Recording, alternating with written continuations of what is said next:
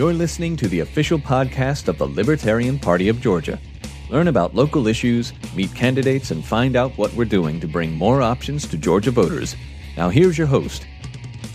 Hello, and welcome to the Georgia Liberty Cast. I'm your host, Ryan Graham. I'm the chair of the Libertarian Party of Georgia, and I've got Laura Williams here with me. She's the vice chair. Chair of Public Policy. And the chair of Public Policy, which is a good time for it right now because the General Assembly is in session, and part of what we want to go over is all of the different bits of legislation that are going through and what we're interested in and focusing on. So just kind of want to, we haven't really had an episode for a little while. So I wanted to kind of go over an agenda and kind of get things going in a more organized fashion. So most of these will look like we'll have LP Georgia news, which will be things that like just the goings-ons of us, right? Things that we've been working on.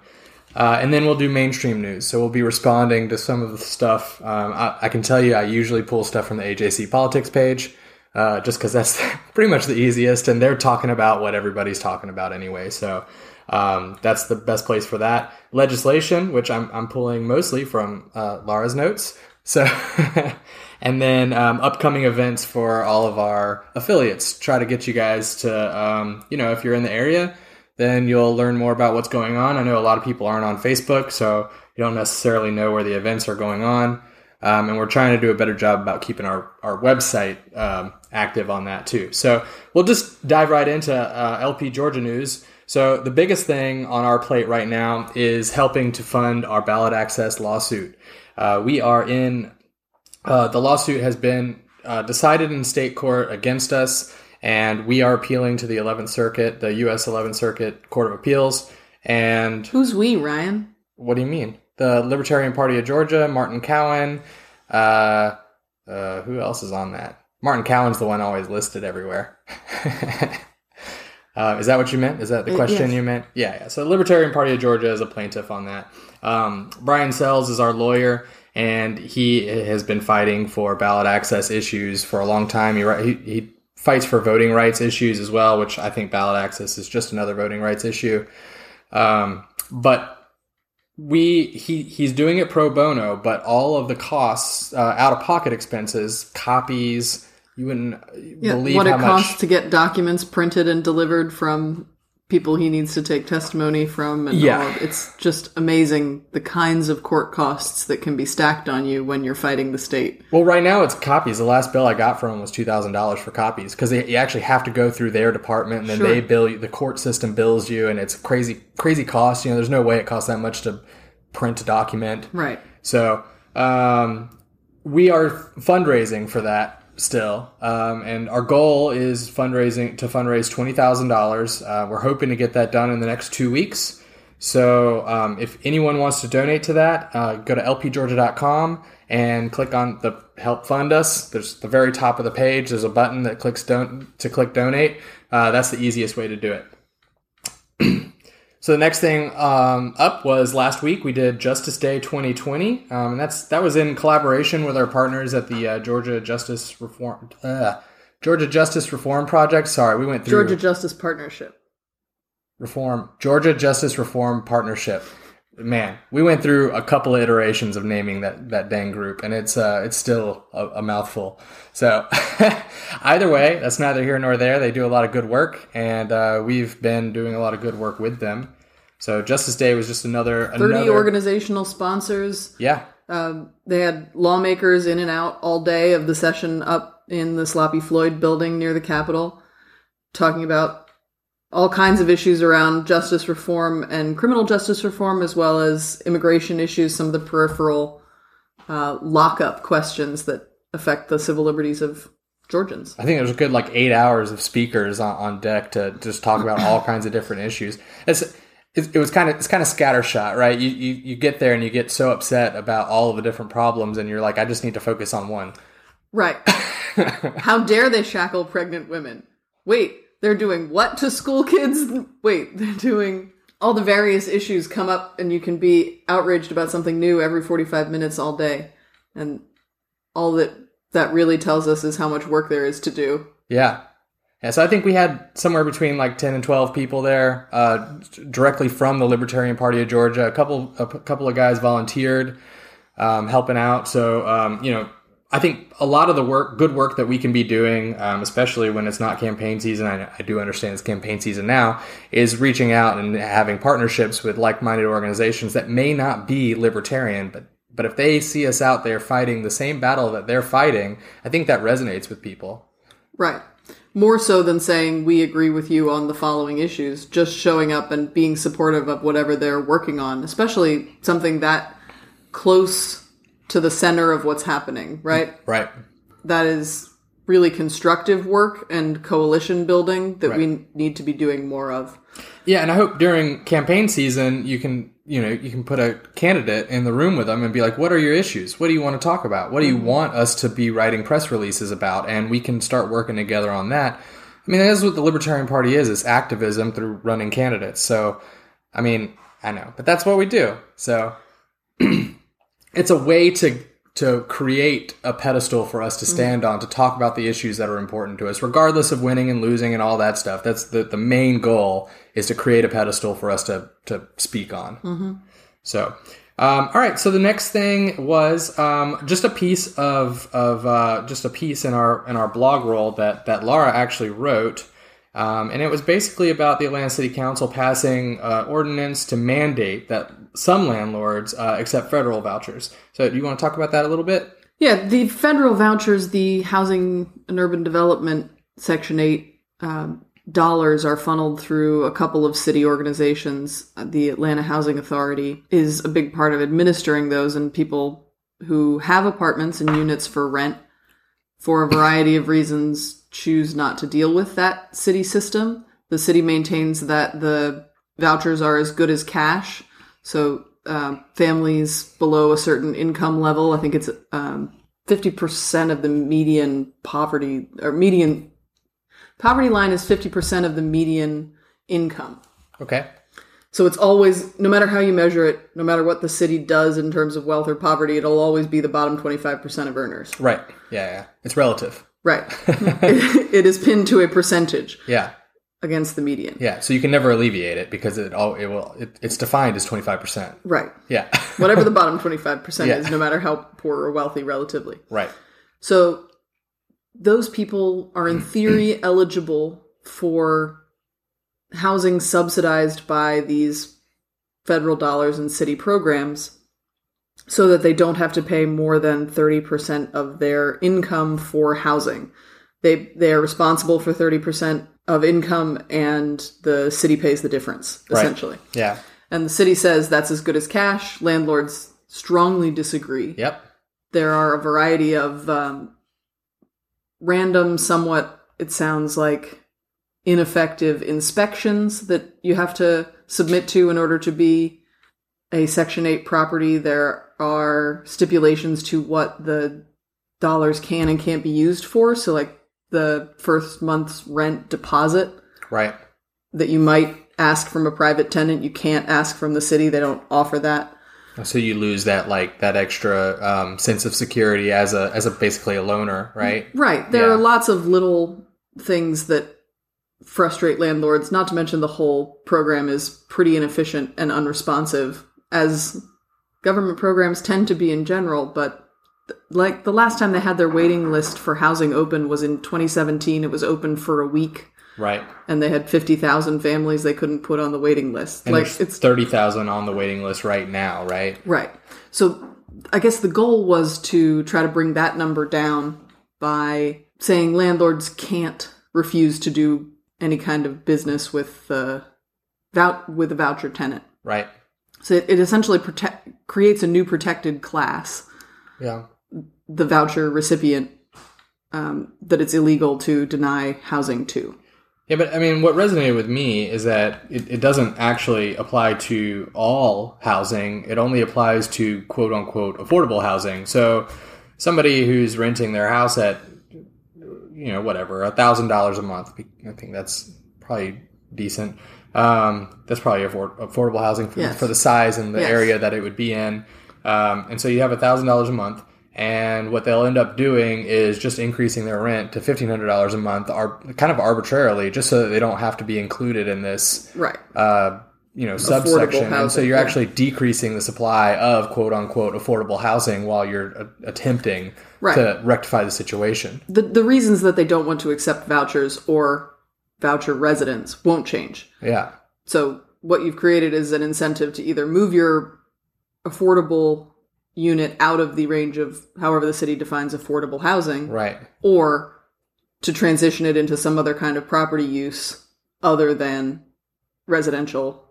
Yeah, yeah. Right. So you could turn it into condos and then this wouldn't apply to you. Yeah, and so what you've done is instead of having this house that's affordable for $1,000 a month, you've created a situation where now that affordable housing is gone, and now more people are relying on the system, but there's still 30,000 people sitting on that wait list. Right. So it's like one of those things that I get why you might think this was a good idea. Yes. But like if you think any kind of hard about it, like do any amount of critical thinking, it's not a good idea. I'm going to violate the non-aggression principle, tie these people down, and read them Freakonomics. Yeah, right? Like whatever you're trying to do doesn't really matter. Let's look at what the incentives are that you've created. Yeah. Which is to scale back the amount of affordable housing and make it harder for people to get off the voucher program once they're on. Yeah.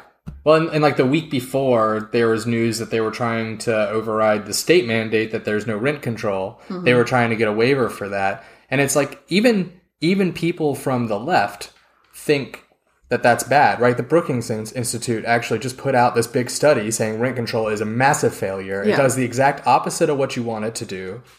Yeah, it has failed absolutely everywhere it's been tried. Yeah, and so it's like, what...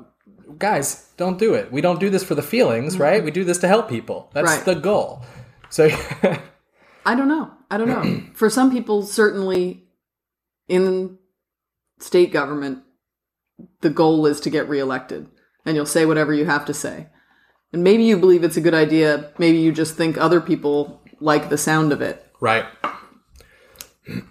I guess I've become more of a cynic the more exposed to the workings of government I am. Yeah, I think it's that whole, like, don't attribute to malice, which you can attribute to ignorance or whatever it is. Like, I sort of, like, live my life by that. Yeah. There's a lot of people that just don't know any better. People are worlds more stupid than they are evil. Exactly. There's no doubt about it. Exactly. And it's not worth their time to figure it out because people hear those nice things and they'll vote for them. So it's not even worth their time to go learn anymore. Right. And the amount of things that legislators are expected to understand pretty well in a given it's legislative session, silly. It's impossible. It's silly, that they could form like nuanced opinions. They have a certain number of talking points. City council people would maybe do pretty well with housing, though, right? Like, in theory, you'd think they'd want to know a little bit about housing. Yeah, that should be big for them. All right, so LP Georgia news is a little short, just because one piece that we normally would have put in there, we're going to put in legislation. So some of these things have a little they overlap, but as they should figure out where to put things. Yeah. So I want to get into the mainstream news, and there's not a ton here. I'll do a better job next week of keeping tabs, but the other thing is legislation is going to be huge. That's what a lot of the mainstream news is right now, so that's what it should be. That's what I like focusing on anyway. Well, most of the mainstream news is really boring because it's about the presidential politics, even the Georgia-related stuff, and I'm like, just shut the up. horse race. Yeah, and I'm like, I don't care. I just don't care that much. Like, tell me about what's happening in Georgia. Even if you want to talk about the presidential politics, tell me about those polls. Nope. Or something. Like, polls aren't news. Stop falling for that. I know. I know. All right, so the mainstream news this week, you're going to hear a lot about qualifying in the following week. So all of the candidates in Georgia for state and federal offices have to qualify from tomorrow at like 9 a.m. to Friday at 5 p.m., something like that. So the big news that you won't hear on the mainstream news that you're going to hear here is that we have candidates qualifying. Hooray! Libertarians on the ballot. Yeah, so we have 2 Senate candidates. One of them is running in the proper general election against Purdue and whomever ends up winning the Democratic primary. And that's Shane Hazel, and he is the host of the Rebellion podcast.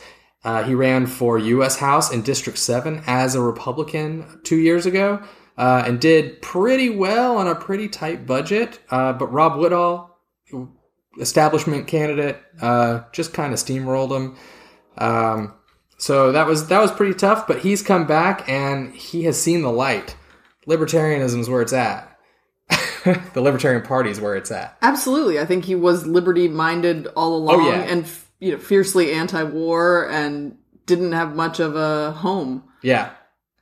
That's what he liked. Georgia Republican circles. He liked to I haven't heard him say this recently, but he liked to call all the Republicans rhinos. You're a rhino, you're a rhino. And I was like, at some point, you have to look at yourself and say, if everyone else is a rhino, maybe you're the rhino. And then a couple weeks later, he told me he was considering running as a libertarian. So nice. I guess it worked. And if you're not listening to Shane Hazel and Banks Wise on the Rebellion Pod, you absolutely should be. It's rebellionpod.com. Yep, they're awesome. They talk about national politics mostly, but they are based in Georgia. And Banks Wise is I think he's on the staff of Matt Gertler, who's a very liberty-minded Republican in the state house. Who's chief of staff and campaign director. I don't know if he's chief of staff, but now he is the campaign manager now of Matt Gertler's newly announced U.S. House run. He's running for Doug Collins' seat, not as libertarian, so less news here. Now you might see some pictures of Shane going in with Matt Gertler to qualify, actually. So they're all buddies and tight and all that. So. The other Senate candidate... lonely world otherwise. I know. It's rough in Georgia, especially.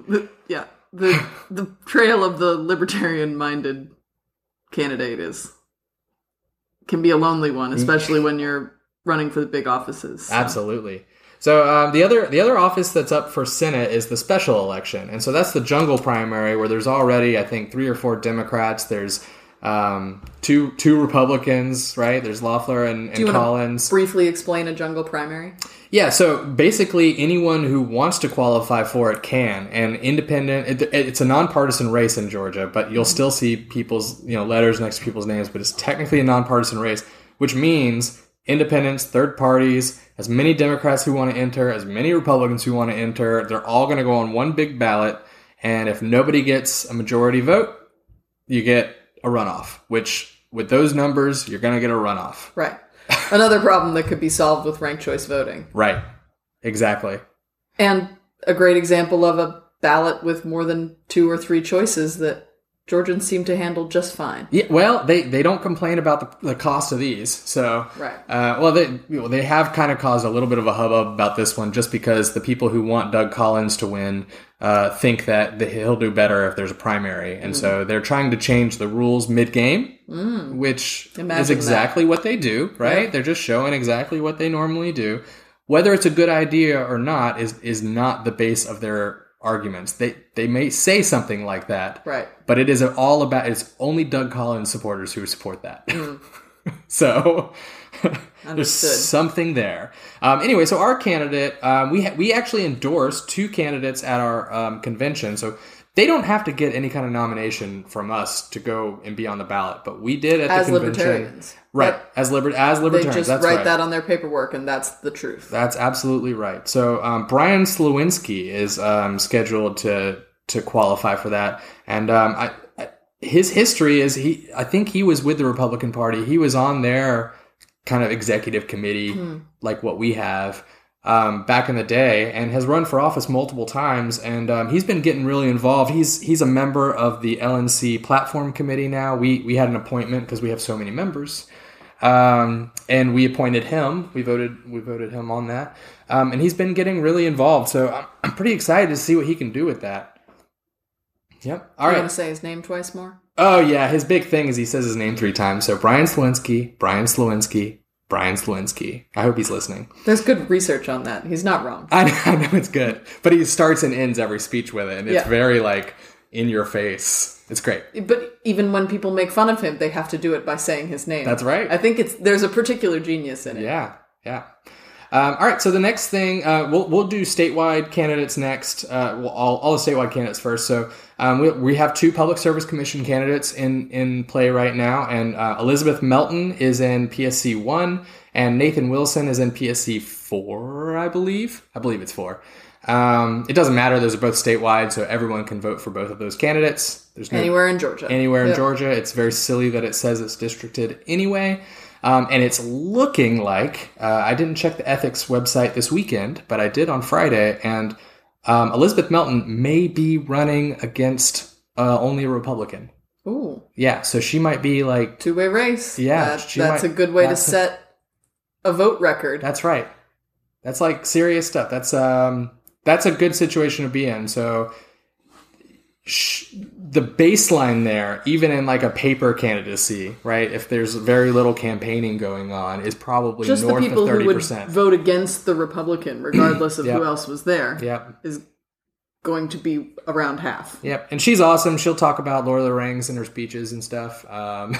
Yeah. So relatable, accessible, went to bat for us on a huge race that needed a candidate. That's right. And she's the chair of the Chattahoochee Valley affiliate, which is Columbus and so the Muskogee County area, 6 counties around that. I'm not 100% sure. There's too many counties in Georgia for me to keep track of.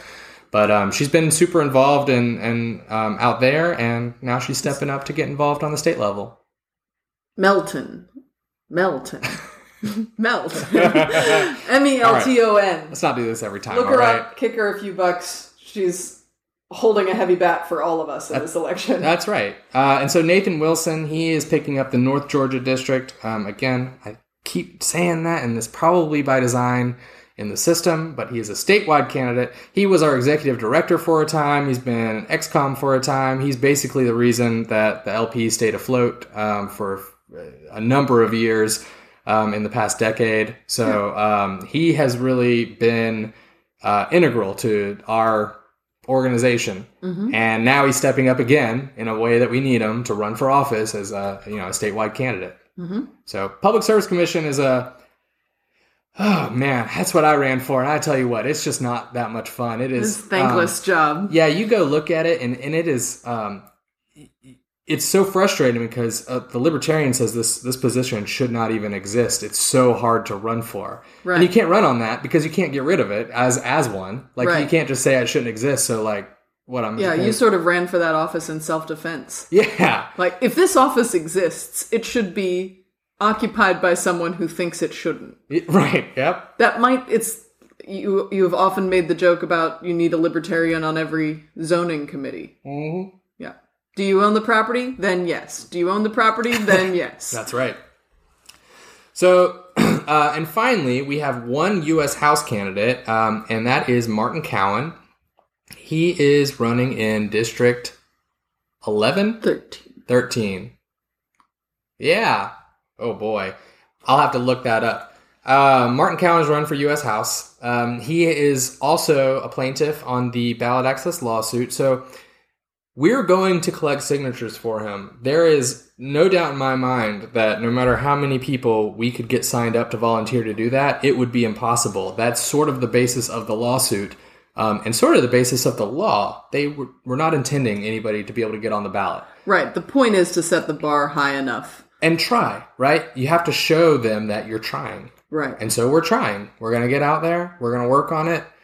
He's got a plan. He's got a plan to go out on primary day and get registered voters. So you registered voters who are already in their home district. That's right.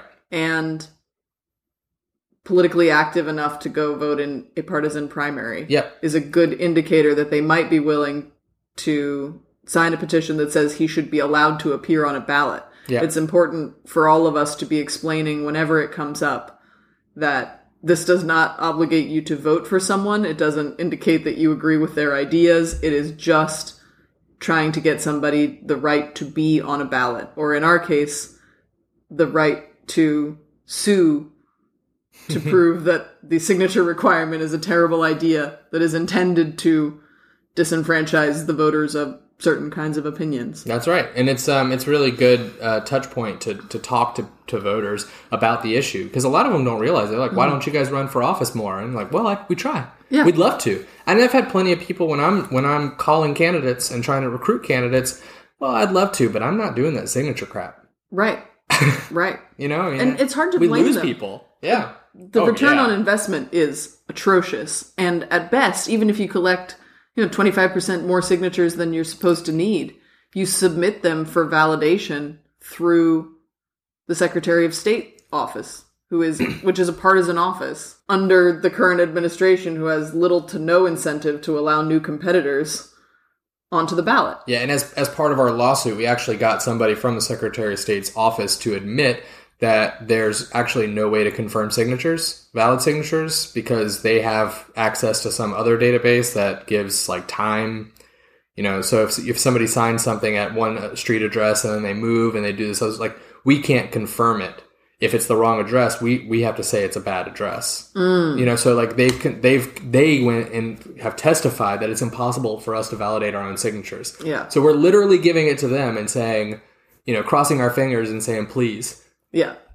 So yeah, that's great. Please ignore your own campaign spending for next year and allow more people to run against you, please. Well, and we don't have to accuse them of anything. Plenty of other people are at this point, right? Like that office is known now as being a little nefarious. So yeah, of being in the business of voter suppression. It does not smell good, for sure. So the next thing up on the mainstream news, the biggest thing is the budget. So the General Assembly right now is going through this whole budget warfare thing. And we've talked about this before, where Kemp actually wants to cut 4% of the budget this year and 6% of the budget next year. It's very reductions in the rate of growth. Yeah, it's just to be clear. It is very important to note that we actually dug into it, and it is still about a 2% increase. Yep. It's not a 4% decrease. That it's when people talk about this, it's so infuriating. And I have heard I wish I had the legislator's name, but he was on Political Rewind, and he was saying, just so you know, we're still increasing the budget. Like, that's made up. Like, when people say that, that's just the way you talk, but we're increasing the budget year over year. And always have and always will. And always have and always will. So, it's sort of come into this big, a tug of war with the governor's office, because he wants to cut the budget, but also give teachers an additional $2,000. He gave him $3,000 his first year. He wants to give salary bumps. Yeah. He wants to give him another $2,000. He promised in his campaign $5,000, so he's trying to make good on that. Mm-hmm. The problem is the House wants to do a couple things too. They want to cut the income tax by about a 0.25%. They want to do. And basically they're saying, well, we can't do all these things together, right? It's just not, the money doesn't exist. So what you end up seeing are Republicans trying to draft laws to make up tax revenue. So places where there were loopholes, they're trying to close the loopholes, which is good or bad. No, it's bad. Exactly. More people keeping their own money is not a loophole. Yeah. I'm like, close the loophole, give it to everybody. Don't make it a loophole. So don't be a hater, right? That's valid, I guess. Yeah. Yeah. It is a factor of how opaque the tax code is. Yeah. That loopholes exist for people who know where they are and how to exploit them, or who can employ someone to do that. Yeah. And then the average person doesn't get it. I see closing a loophole like repealing a tax break as just a new tax. That's what it is. Yeah. No, that's exactly what it is. So you see Republicans increasing taxes, essentially, is what's happening, which is, that's what they campaign against. So they're sitting there saying, I want to reduce income tax, but they're, on the other hand, they're adding all these taxes other places. And then the other thing that they are looking at is gambling, legalized gambling in various ways. The thing that smells the worst to me about all this is I know they're going to put in a licensing structure, and it's going to be legalized bookmaking for certain people, right? It's going to be licensed. There's going to be 10 licenses or whatever. Right. I couldn't run a bookkeeping business out of my house for my friends still. I'd still get in trouble for that. Yeah, you still can't have a Final Four pool at work. That's right. Yeah, well, I think you can have that right now, but I don't know. I don't know the legality of it, but nobody's coming after anybody for it. They could. Yeah. It is technically illegal. Yeah. Mostly because they can't be sure they can tax your winnings. Yeah. If they were sure they could, they'd make that legal. That's true. That's true. So I'm all for legalized gambling. Right now, I think gambling is legal. The state just has a monopoly on it, so we want to demonopolize it as much as possible. Valid. Because that's a good way to frame it. Yeah, you look at the lottery, yeah. and that is a state-owned. Sure. That's state-owned gambling, and nobody else has it. So it's basically a socialist program, not to use a dirty word. But that's what it is. And so we need to expand it as much as possible. The sad part is they're not going to expand it the right way. And we're just going to have to keep on fighting to expand it to everyone. Not just to make it legal for the haves. So, that's enough about the budget, I think. If anyone has any questions, please reach out to us any way you want, Facebook or email. And we'll give all that information at the end. So we'll move right into the legislation, which is what we figured would be kind of the meat and potatoes of this, and we're just 30 minutes in, so it's good timing. I wanted to keep this at about an hour, I think. Yeah, good. So the biggest thing that I had on my plate to talk about was, Laurie had another piece. What? Yep. If anybody else would like to publish a piece, I would love to edit it and post it for you. Yeah, that's true. If you go to lpgeorgia.com and up at the top, it's ways to get involved. There is submit a blog and anything you want to talk about. If any of these resonate with you and you want to write something about it, if it's just from a libertarian perspective, let's talk about this, then submit it. We'd love to post it. Absolutely. So, once you realize you've wasted half an hour trying to correct your sister-in-law on Facebook, just drop it in an email and let us create an article out of it. Then you'll have a byline you can send. That's right. So the first one up is HB 994, which is a bill that is meant to expand the definition of gangs and essentially to any group of people, right? We've got this database in Georgia that is full of 17,000 people. So far. Right now. It's been in use a month. And 17,000 people are in that. And these are not people convicted of gang activity. These are people suspected of being in gangs, and that can be used against them. There's a database of them, which all the libertarians listening right now should know that that's terrifying. Yeah. Anytime you've got a database of people whose rights are worth a little less than everybody else's, that will inevitably be abused. Even if you're fine with the initial use, count on it getting used for something else. You want to talk about gun rights and the no-fly list? Right. That no-fly list was not meant for that, but... Medical cannabis cards. Oh, for guns in Hawaii, right? Yeah. In a number of states now, they've been using that to interfere with people's Second Amendment rights. Well, you have to... We're going to do a little aside here. You do have to check a box saying that you're not doing any illicit drugs or anything when you get your gun license. That's a federal thing. And if you don't check it and you have a license, you're technically, committing perjury. Yeah. But not if you have a medical cannabis card in Georgia, because you still can't get it. You still can't get it. That's so right. It doesn't mean you've ever actually used cannabis. You could have a medical card and have never... I have it because I'd like it, but doesn't mean I have it. Yeah, because you believed in a program that was supposed to provide you something, but it's Georgia, so give us a decade. Yeah. So this bill is... it's pretty terrible. Do you want to talk about any of the high points of your article, or? I wrote the article, published it, and put it out of my mind. It adds 33 new offenses for which 13 to 16-year-olds can be labeled as active members of gangs and be fast-tracked into enhanced, quote-unquote, enhanced sentencing. It's about, as enhanced interrogation. Yeah. Into mandatory minimums, into life sentences, and into the death penalty.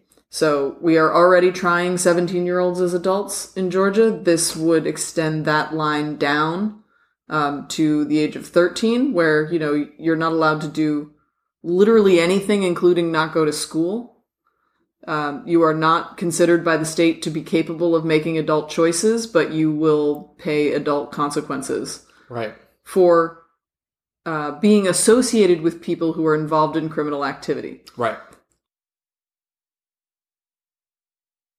Any criminal activity. Right. anything that could be considered a violation of the law. So if you get people for, loitering or vandalism or any number of these sort of low-level crimes that are used to control populations in certain neighborhoods, you're going to get people who, in the course of living their lives, are violating the law, as are we all. Some law or another, to some extent or another. Right? I walk our dog occasionally on a leash that is longer than 6 feet on state park property. And if I did that with you, we'd be a gang. Right. Actually, it might be enough for you to have knowledge that I do that and not have told someone. All right. Well, hey, we're all part of a gang now. Everyone listening. Womp womp. You just made everybody gang members. Well, I didn't.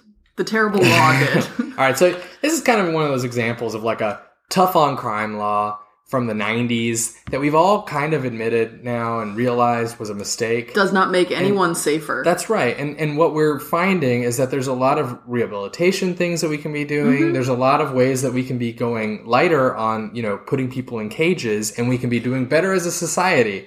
This is the opposite of that. Especially kids. Especially kids. That's right. Right. We know from empirical research, we know from sociological research, we know from the best religious and moral and ethical teachings of any day that kids are uniquely able to adapt and capable of redemption. Right. And there's so much we can do for kids 13 to 16 who are hanging out with known criminals. Well, lots of things can be done for them that is not labeling them a criminal and fast tracking them into prison. Putting them in the system. Right. It's just exactly the worst thing you could do to an already over-policed neighborhood where half the men in your community might have criminal records for one reason or another. The war on drugs being a huge part of that. Giant part of it, yeah. But also, anytime you talk about a license, right? A license to drive, a license to have a gun, right? There are people who do those things and don't fill out the paperwork and pay the state, right? All of those things are criminal activity, right? Driving without a license. I found out recently the most common reason people spend time in jail is driving on a suspended license. Yep. So, which is not driving without a license, right? It's not as though you never learned to drive or never passed a test. Yeah. Right? It's you didn't pay your extortion fee last year. Or we suspended your license for some other social control reason. Failure to appear. That's why I went. It's the only time I've ever been to jail. Full disclosure. My only jail time has been driving on a suspended license for failure to appear. Yeah. The fact that you didn't go to jail on purpose is what makes it short on the libertarian cred. What? I didn't go on purpose? I know. Oh. If you had, then it would be a mark on your resume. No, jail sucks, man. I'm not trying to go there for any reason. A little sidecar to that too. There's another bill, and I wasn't prepared to talk about it, so I don't have the bill name here. But it is to increase the age where you can be tried as an adult to from 14 or something to 17. They're calling it the Raise the Age law. So if you want to look it up, it's another good bill. It's sort of like a lot of people I think look at it and say, "What, you mean kids aren't just tried as kids?" What do you mean we try them as adults? Surprised to know that there are kids in that category. And Georgia's one of only a handful of states that tries 17-year-olds as adults habitually. Yeah. Or younger. Really, right now. And we, at Justice Day, heard a secondhand account of a legislator who didn't want to allow this bill to go through because they were counting on the increased revenue from adult fines. Right. And the fines in juvenile court are half as much, and they weren't willing to give up that revenue. God. So that's why we're locking up kids. It hurts. Right? It's almost like they can't hear themselves talk. All right. So the next thing here, there's two bills that I sort of I opposed one and I'm for the other one, and I just wanted to put them out there because they are kind of from the same group of legislators, and there's a bit of hypocrisy going on. So there's a bill in HB 915, and it's titled the Anti-Sanctuary Act. And it basically makes it against the law. It makes it against state law to create any local laws that prohibit any law enforcement from cooperating with ICE. So sanctuary cities, right? So Clarkston, for instance, is a city that is notorious for having a lot of immigrants there. And they also have... Not notorious. That isn't what you meant to say. It's a big part of their culture and charm. They are not notorious. They have notoriety in that. Isn't that what that word means? Notoriety is not generally a positive characteristic. Oh, I didn't mean it in a negative way. Yeah, that isn't what I intended. They are well known. They're well known for having They're famous. A welcoming community of immigrants and refugees. Yeah. One of the things that makes that possible is that their police force does not work with ICE. They don't cooperate with federal immigration policy. Yeah, if they pull someone over and they determine that person is not a citizen, they will ticket them for whatever they pulled them over for and leave it at that. Move along. Yeah. Right? They don't transfer you to a detention facility and report you, which is what a number of jurisdictions in Georgia do. Yeah. So this would basically make that illegal for Clarkston to do what they're doing. And that, to me, is it flies in the face of this idea of small government and having local federalism. Yeah, federalism. I don't like that word though, because to me it sounds wrong. Interesting. But it is what it is. Federalism to me sounds like big government. I don't know why. Sure. But it's not. So, you talk about having state laws, and it's, 50 laboratories for experiments, but you can even go smaller than that, right? So you can look at Clarkston and they can make this law that says we're not going to enforce this other bad law, and we're gonna make our bed and we're gonna lie in it. And whether that's good or bad, we're willing to live with the consequences. Yeah, we'll figure it out. And then the rest of us can figure out if it's good too. So we can get good data on what's working and what's not. I don't necessarily care about the data because I just think it's right to let people, be where they're going to be. Yeah. As long as they're being peaceful, I don't have a problem with it. Right. So regardless if that's good for the community or bad for the community, I actually don't care. Because it's good for people, it's good for individual rights, it's good for liberty, and that's really what I care about. Sure. So, either way. If you're annoyed that there are immigrants in your town, feel free to move. Yeah, exactly. So they have the same, or work with your local government to change the law, but don't get the state to mandate that they want to limit the liberty of the people living there, right? That part of it is really frustrating to me. Right, and it's also a budgetary concern. Right? They're forcing them to allocate resources to a thing that they just didn't want to prioritize. Right. Right. Because the feds think it's important. Yeah, and there's some Georgia towns that literally employ one police officer, and they're just like, well, I'm not going to do that because I have better things to do with my time, and they most certainly do. Sure. And they're saying, no, yeah, this is the best thing you can do with your time. Actually, we're going to come in, we're going to arrest you if you don't do this. Yeah, I don't know what the penalties would be for noncompliance. Yeah, I would imagine it's some sort of negotiated bureaucratic fine or something for the city, so taxpayers there are going to have to pay something. Sure. So the hypocrisy is there's this other bill, HB 751, and it is the Anti-Red Flag Second Amendment Conservation Act. So what it does is it makes it illegal for any law enforcement to enforce any potential federal red flag law. So there aren't any red flag laws at this point. In Georgia. Or federally. They're saying federally, right? And so there's these threats coming from on high that might be what's coming. And they're getting ahead of it. They're saying that if any of these go in, if any of our law enforcement does anything to do with that, we can fine them. And it is fining the law enforcement officer, which is really weird for Republicans to go after the law enforcement officer. Officers, yeah. But still, so they're going in and they're saying, look, local municipalities can't make decisions for themselves, and we're going to come in and we're going to punish them if they do, but we can make decisions and the federal government can't do anything about it. It's the same idea. They just think that they can get away with it, essentially. Right. So there are some issues where you're willing to let local law enforcement push back against government overreach, and there are some areas where you're not. Yeah. Immigrants versus guns.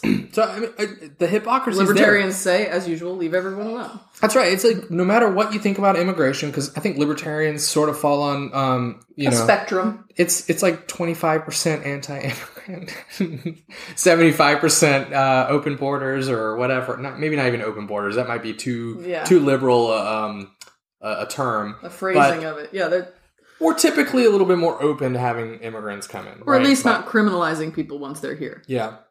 So I mean, I just thought it was worth pointing out that and the hypocrisy that it's sort of the same lawmakers. It's not even like the same law body, which can have a plethora of opinions. Sure. This is like... They contradict themselves all the time. This is like the same people in that law body. Can't see the difference between the two laws. Yeah. So that's a little frustrating. So the next big one, we always get accused of caring about cannabis too much. So we couldn't have, we have two cannabis ones coming up. So, but the big one that we were keeping an eye on is HB 847. The background here is Georgia made hemp legal, essentially. Mm-hmm. And some counties across the state have basically said, well, we can't tell the difference between hemp and cannabis if we pull you over. And if you say it's not cannabis, we have to test it, right? And the reason, by the way, that you can't tell the difference is because it is the same plant. Right, exactly. Yeah. Right. Yeah. You have to test it. Like, you have to go into a laboratory and test it to see whether it is. Contains forbidden levels of the psychoactive chemical THC. Yeah. Right? So there's like a maximum threshold. Is it 0.3%? I think it's less than 1. For industrial. I think it's just 1%. Okay. Industrial hemp, which is farmed for a multitude of other uses. Yeah. All of which are good for Georgia's economy and virtually all of which are good for the planet. And we want to encourage. But at some point, the officers noticed that they could not tell the difference between this legal hemp flower and illegal cannabis, also hemp, flowers, more commonly known as bud. Right. So instead of acknowledging that and, not arresting people for possessing plants, the legislature is looking to go the other way, which is to also ban transportation of the currently legal industrial hemp flower. Well, it's not that. So it's sort of interesting. They basically said it would be until they can figure out what it is. The original bill said, and I think they've changed this, but it's just said leafy green substance.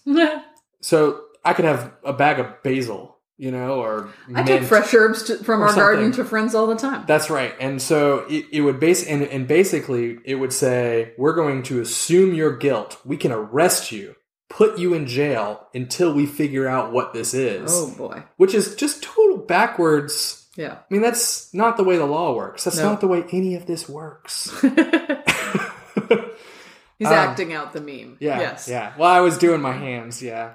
So, I mean, it's one of those things that is so blatantly, I mean, we could challenge this in court, but we shouldn't have to. Yeah. Right? This is silly on its face.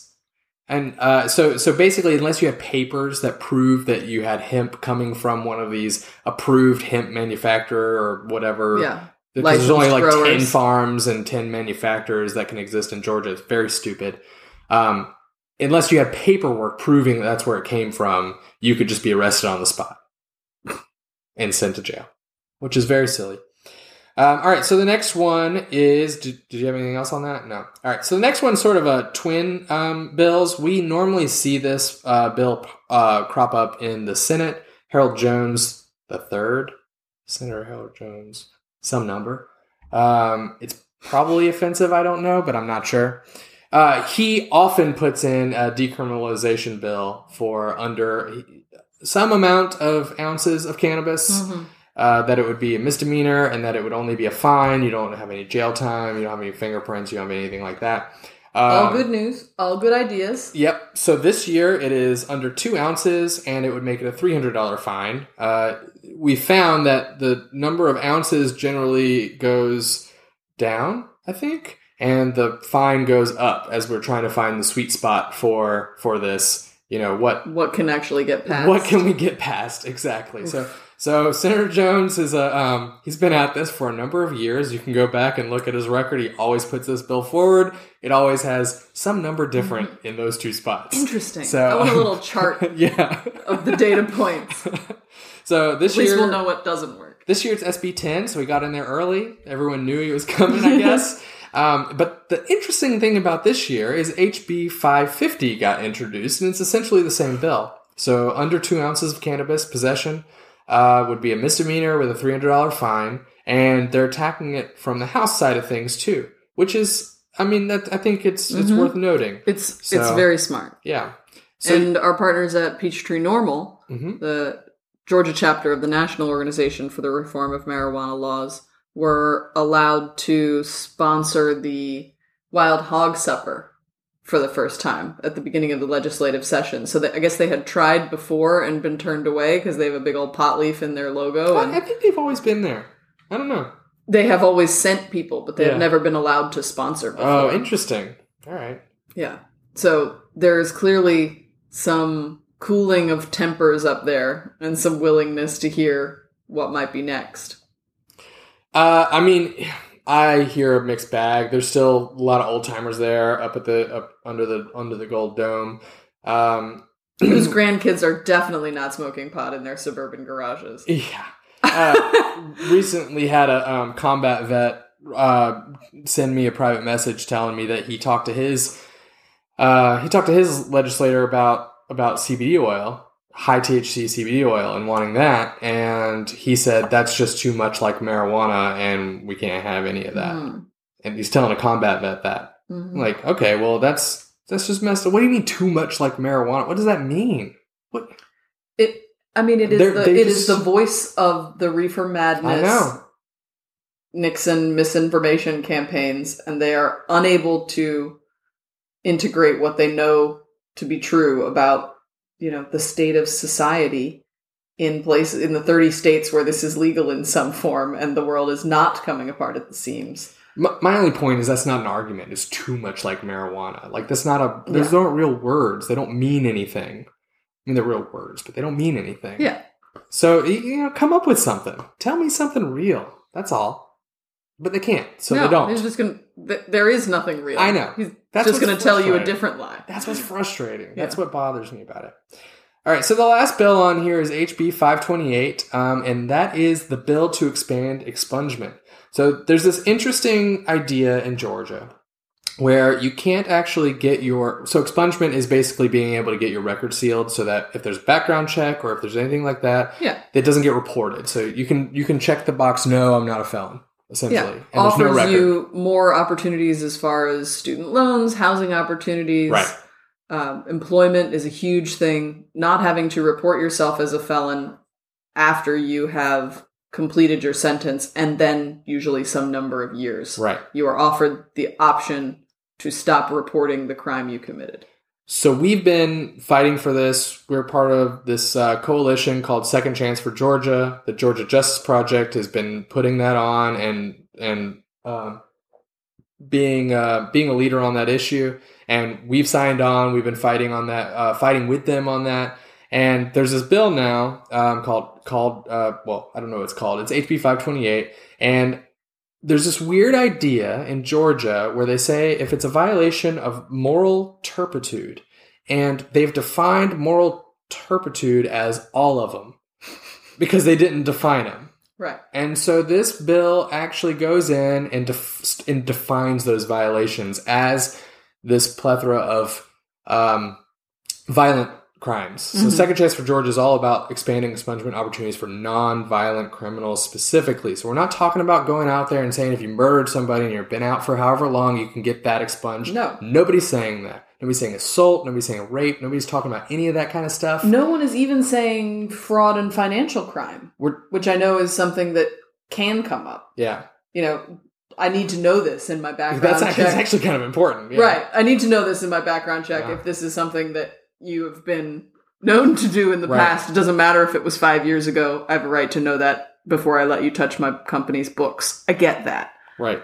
Right? This is not that. Right. So this bill essentially says that violations of moral turpitude are not all of them. It's these, and it enumerates them, which is important in all law, right? Is to be able to say this is what the law says. So it's important work anyway. Lots of states are actually doing this right now, and they're not having any kind of bad, crazy things happening or anything like that. And it's just the right thing to do. Like, there's a lot of people who have been arrested and who've come out and they want to do the right thing. They want to be a member of society, and they just can't. Right. Right?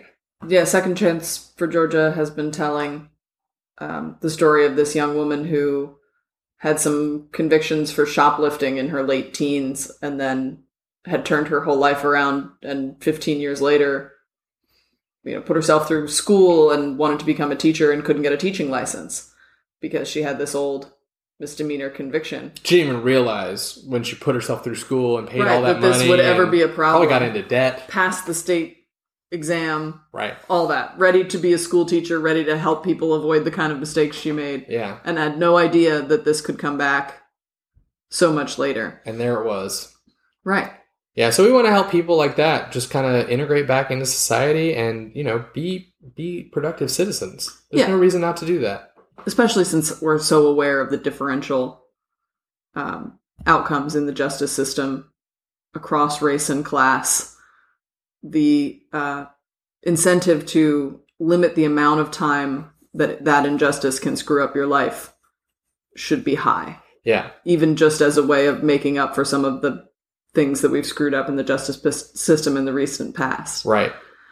And we know, even like away from the humanist argument about like these are people that should be able to live their lives, like from an economic standpoint, you're actually saying so much these revenue people, we're missing out. Yeah, these people could come back in. They could be being productive members of society in lots of ways. And we know when people have jobs, that's good for the economy. That's more money that they can go out there and spend. That's, there's a lot that goes into that. And they can support a family legally. Well, yeah. So one of the major causes of recidivism is that people can't get... You can't go get a job, so you fall back into your life of crime. Right. So you find other ways to make money. Yeah. That don't check your background. Right. Right? Yeah. And I'm sure many of us can imagine ourselves doing worse to put food on the table. Yeah. But there's no reason to keep pushing these people out of the legal economy, especially with this kind of skills gap we have in Georgia, right? Yeah. I need you in a 6-week training program to be a welder. I don't need you absolutely. sitting in a cell. All right, so that was it for the legislative update. We will typically have a little bit more, and it'll get a little, once we know the crossover day and when bills are finite, they're very finite, there'll be a lot more calls to action. Yeah, exactly. So we'll be working on that. But I wanted to also kind of give some shout outs to our affiliates all over the state. And some upcoming events. Because like I said, I know some of y'all don't trust Facebook, and I understand that. Mm-hmm. And that's where a lot of the events are. We're also on lpgeorgia.com. If you go into there's an events page on there, and that should have most of these.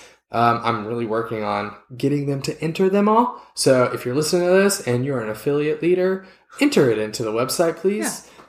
Yeah. Help us help you. Yeah, exactly.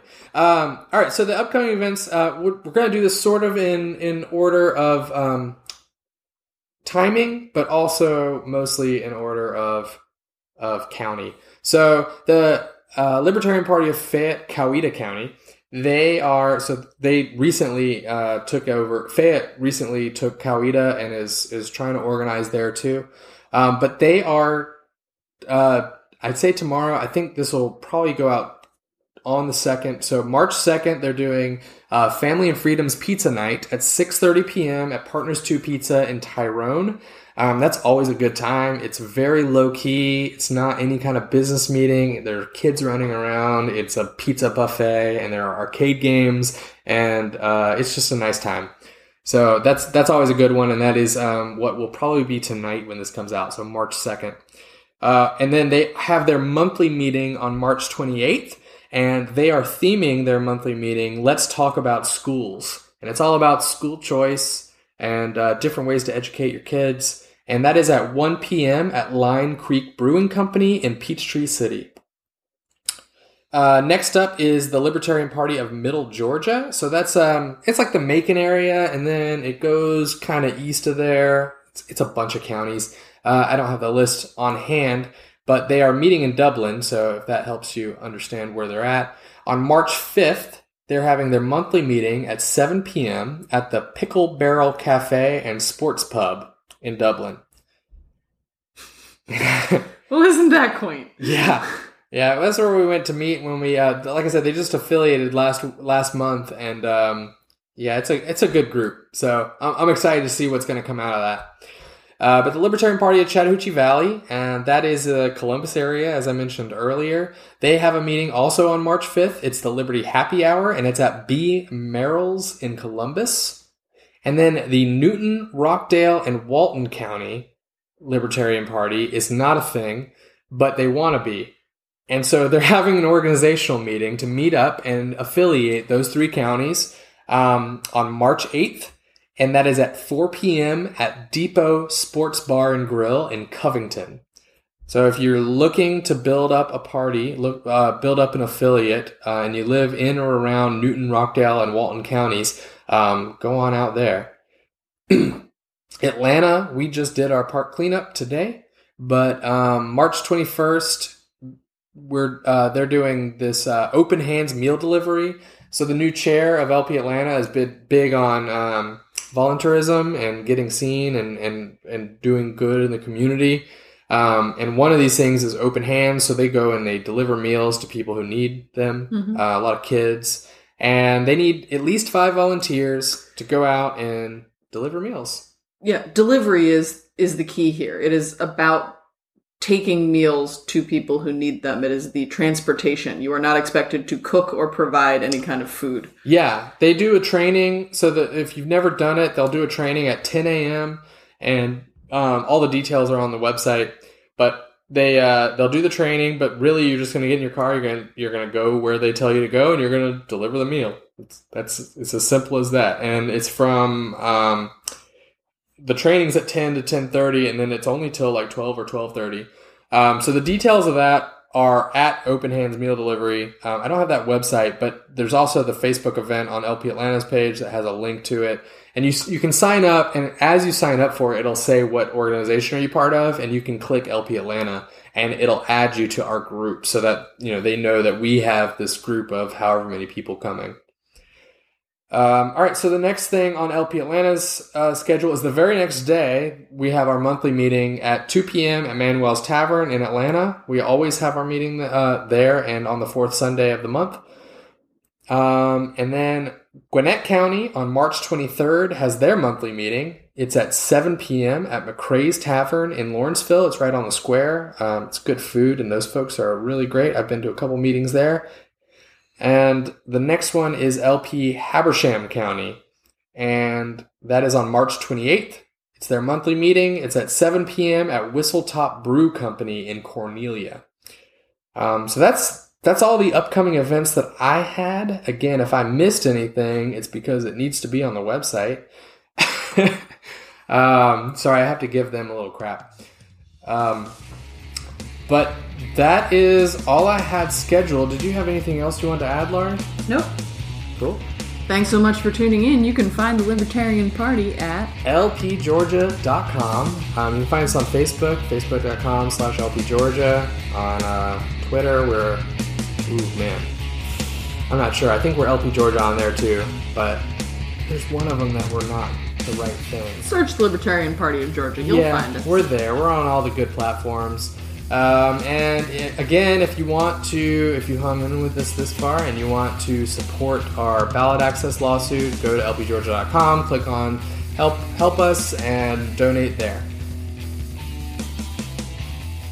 You've been listening to the official podcast of the Libertarian Party of Georgia. The theme song for this episode was Metaltania by Kevin MacLeod, released to the public domain through freepd.com. If you enjoyed the show, don't forget to rate us and leave a review. You can email the show's producers at podcast@lpgeorgia.com. If you're a libertarian in the state of Georgia, don't forget to find your local affiliate at lpgeorgia.com.